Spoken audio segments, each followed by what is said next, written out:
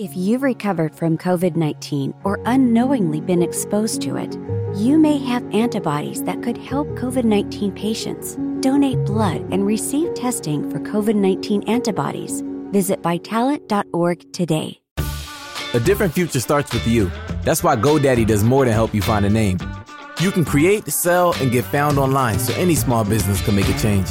We need a new generation of thinking, your way of thinking. Start different at GoDaddy.com. This is an ode to Napa cabbage. Of all the cabbages on all the cabbage farms, only you have the crisp crunch worthy of our Bibigo Korean dumplings. No other cabbage would do, because no other cabbage tastes like you. We love you, Napa cabbage. Just don't tell Green Onion. Napa cabbage, one of many obsessively crafted ingredients in every hearty, flavorful Korean dumpling from Bibigo. Go handcrafted. Go Bibigo. Authentic Korean dumplings now in the freezer aisle. This is Podco Media Networks. On episode 101 of Confessions of a Marketer, we're still client-centric. Hi, it's Mark Reed Edwards. Welcome back to Confessions of a Marketer. Lindsay Pattison, Chief Client Officer of WPP, is back. 100 didn't last long, did it? Suddenly, we're back with episode 101. In the weeks ahead, we'll have Steve Randazzo on experiences, David C. Baker on building an agency, Carmen Perry on the biggest challenges for marketers. Plus, we'll have Rich Lyons on marketing the holidays and John McDonald on conversion. Lots more in the works, and we hope to get to episode 200 or so within the next year. COVID-19 patients need your help. If you've fully recovered from COVID-19 or unknowingly been exposed to it, you may have the antibodies that could help COVID-19 patients recover. Donate blood and receive testing for COVID-19 antibodies. Visit Vitalant.org today to schedule an appointment to donate blood. That's Vitalant.org. Help save lives and schedule your appointment at Vitalant.org. You could help save lives. Okay, Lindsay Pattison is back, and in this second part of our discussion, we talk about what it's like managing such a vast organization, the transformation of WPP, and the advice she gives to clients on working with an agency. Lots of wisdom in our chat, so take notes. Let's get to it. So how do you approach managing such a large, complex organization with a vast array of clients? What are the things you think of when you wake up in the morning? What's the first thing you do every day? Probably drink too much coffee. Work out whether I can go to the gym or not. Yeah. So I guess it sounds really boring, doesn't it? But a lot of it is two things. I think there's being super organized, and then the other one is much more human, having trust in the leaders that are appointed. So trust in the global client leaders, which is why we have made some of those changes and we'll continue to make changes. So leaders that I know have the best interests of their client at their heart and that will do their best to form strong and meaningful connections across WPP so that they know the full breadth of everything that we can do and that we can offer those clients. So trusting those people, and some people want to talk to me every day, some of those global client leaders. Some of them it's a lighter touch, but making sure I have a strong relationship there is really important. I think the other thing is that I actually do a lot, because whilst I'm called global client global client officer, I also spend a lot of time internally working with the CEOs of our major companies, because we have to work together, and sometimes there's give and take, and there's flexibility or fluidity in how we show up and how we form the best teams around the world for our clients. So a lot of time talking to our CEOs. We speak to at least 2 a day. And then there's, back to the point we were just talking about with regard to peer-to-peer connections for our clients. We actually have a brilliant peer-to-peer almost support group for our global client leaders. So very simplistically, we have a WhatsApp group that has all of those global client leaders, some of our central team and another kind of senior people. And when they want to know a question or want to know what best in class, highest common denominator practice is, they ask each other. So every day I would say there's probably about 5 or 6 quite high level, interesting questions. So today, I should look at my phone, but I know there was one about anyone done any interesting work in B2B space with influencers was one question. And then 4 other people immediately come back saying, talk to this person, talk to that person. Yesterday, there was one on has anyone got a constructive format for clients to feedback on creative, which made me laugh. It might be an example of a brief, or it's someone saying, actually, I need to find an agency that can help with CRM in Brazil. Who would you recommend? So actually forming a community and actually encouraging everybody to help each other, because navigating WPP in the past has been complex. It's definitely getting easier, but that's a key part, so that we're connecting each other. We provide training for our global client leaders in the high growth areas of our business. So we talk about WPP being structured around 4 capabilities. So the primary one we're known for is communication. It's about 72% of our revenues, and that covers, media, advertising, data, PR, branding. Then the higher growth areas are experience, commerce, and technology, where we know we can help our clients. That's where a lot of our clients' focus is on. And so we need to make sure that our global client leaders understand our offers in those areas. We as WPP, at an ExCo level, if we don't feel we have the right capabilities in those high growth space, that's where we might look for M&A, or we might look to consolidate across WPP our offer.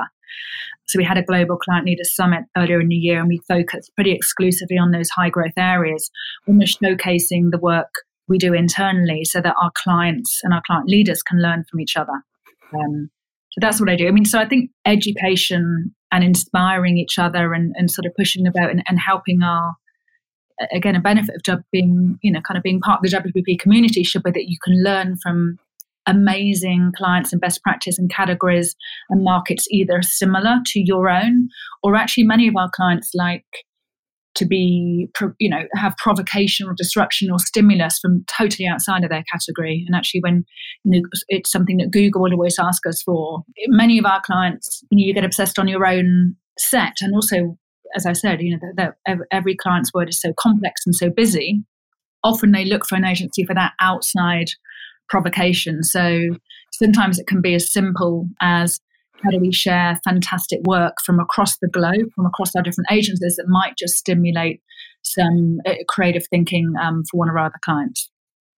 Yeah, I think there's a lot to learn from different industries, that when you put blinders on and all you think about is your industry, it can really end up limiting your creativity and your options. Absolutely. So I think, there's some fantastic piece of work that AKQA have just done called #Code of Conscience. And you kind of think, well, I'm not sure, it's not directly relevant to many of our clients, but it's a great piece of work by AKQA in Sao Paulo.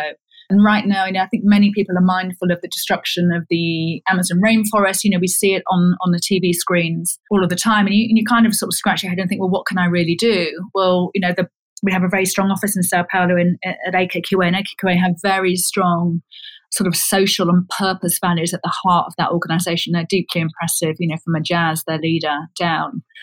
And they thought, well, actually, there is something we can do, because they're brilliant at coding and creating apps. And they created this code, which is very simple, which can be downloaded into the machines, which are creating the deforestation. So they can't physically go, they can't just campaign and stop people and say, let's all campaign to stop the deforestation. But what they can do is apply this code, and literally within a GPS blocked area of protected rainforest, if this code is applied to machines, then they do not work. So they can't enter the rainforest and they can't destroy that ecosystem. So that code has been created on an open platform. Anyone can download it.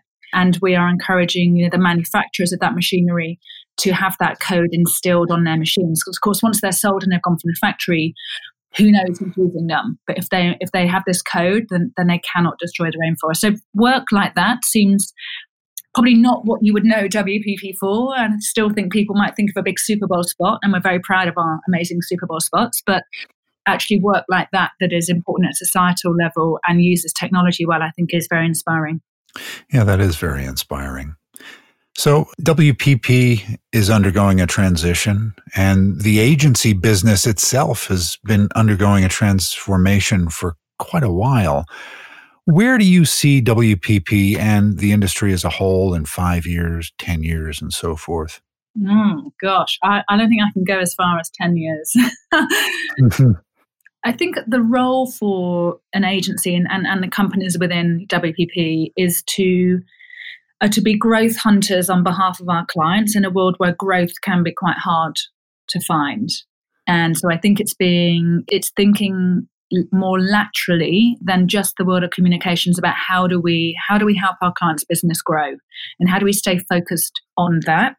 I think creativity will become actually more important than ever. And I wonder if we've almost dialed down the impact of true creativity as we've all been on a mission, on a MarTech mission. Right. We focus so much on lower funnel techniques that actually, I think there might be a rebalance between higher funnel metrics and big creativity, building of brands. And there might be a slight rebalance in that, because I was talking actually to Nicholas Biden, he's our global CEO of Xaxis, our programmatic arm, yesterday.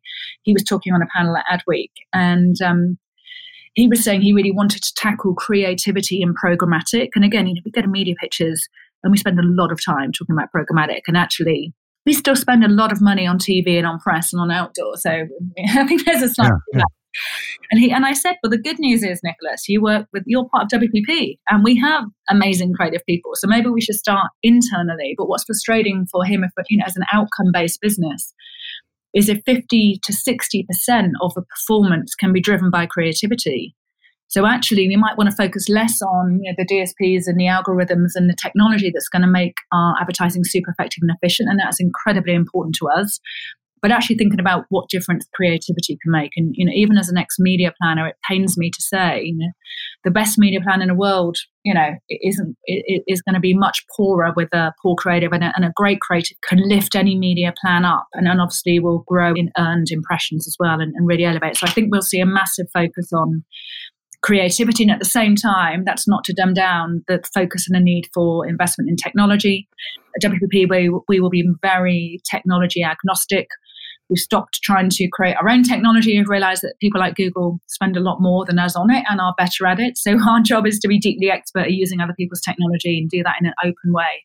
But we do think there's more we could do ourselves using automation, machine learning and AI in some of the media buying practice areas. So I think that focus on automation, machine learning, where that makes sense. We may see more offshoring, for example, and hubbing of that, but also then a refocus on brilliant creativity and creativity across multiple channels. So I think probably both those two elements will be really important to us. So it might be that you see more creative people across our agencies and more people who are kind of tech or data and analytically focused, and probably less, if I'm really honest, less account managers. I feel we need less status meetings and less reports and more people doing the do, either sorting out the automation, efficiency and effectiveness, or elevating the creativity. And I think that's the sort of bifurcation of that is going to be really interesting for agencies as we move forward.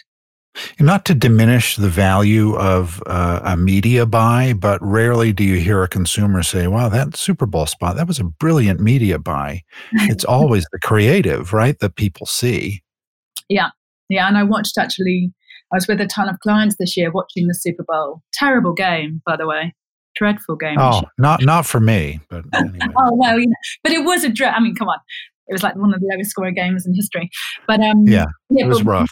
Yeah, but and the ads were actually much better than the soccer, so than the football. So, but yeah, I guess people understand that, consumers aren't daft. They understand that often an ad has been placed in an environment because people like them are watching or viewing or consuming. But yeah, really, people talk about when you talk to your parents and you try and explain what you do, the easiest thing to do is to point to an ad. Right.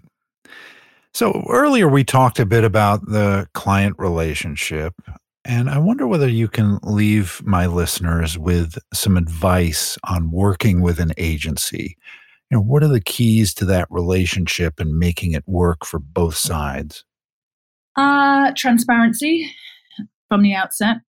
And that might include, for an agency, sometimes saying, do you know what, I can't help you with that, but I know someone that can, versus saying and claiming they can do everything. So then you build high levels of trust.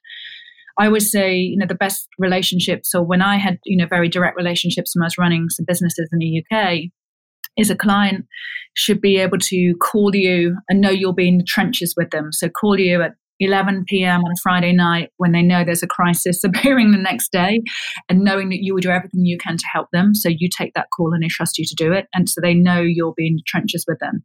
But you're also the person that when something goes spectacularly well, that you're the person they want to take out and celebrate and have champagne with on a, even on a Saturday night. So I think having those two elements, in the trenches and also wanting to celebrate, so in transparency leading to trust. I would say agency people and clients are just people. And actually, at my wedding, I had a couple of clients that came. I have some clients that have become incredibly good friends and kind of mentors to me. So we should ideally not forget that.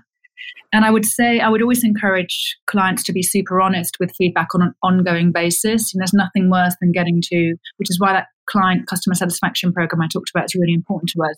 You should never have never have an appraisal, or there should never be a pitch call that should be a shock. We need sort of continual feedback so that we're building and improving on a relationship. And that's incumbent on both parties to give feedback in real time so that we make things better versus needing some kind of dramatic intervention. And I would say the other thing, I would always, clients quite often say, like, how can we be a better client, better briefing, all of those things are kind of hygiene. Actually, the power of thank you is underrated, especially to more junior people who work incredibly hard. So, yeah. Yeah, being nice and saying thank you is actually a rare thing these days, but boy, it makes a difference. Absolutely. Well, Lindsay, this was really interesting, getting an inside look at WPP. I really appreciate you joining me. Pleasure. Thank you, Mark. All right, next time, Steve Randazzo is in to talk about experiences, so stay with us. This episode of Confessions of a Marketer was written, produced, and edited by yours truly. T. Jordan of A-Class Productions wrote the theme music. Confessions of a Marketer is a trademark of Podco Media Networks, and this episode is copyright 2019. I'm Mark Reed Edwards. See you next time.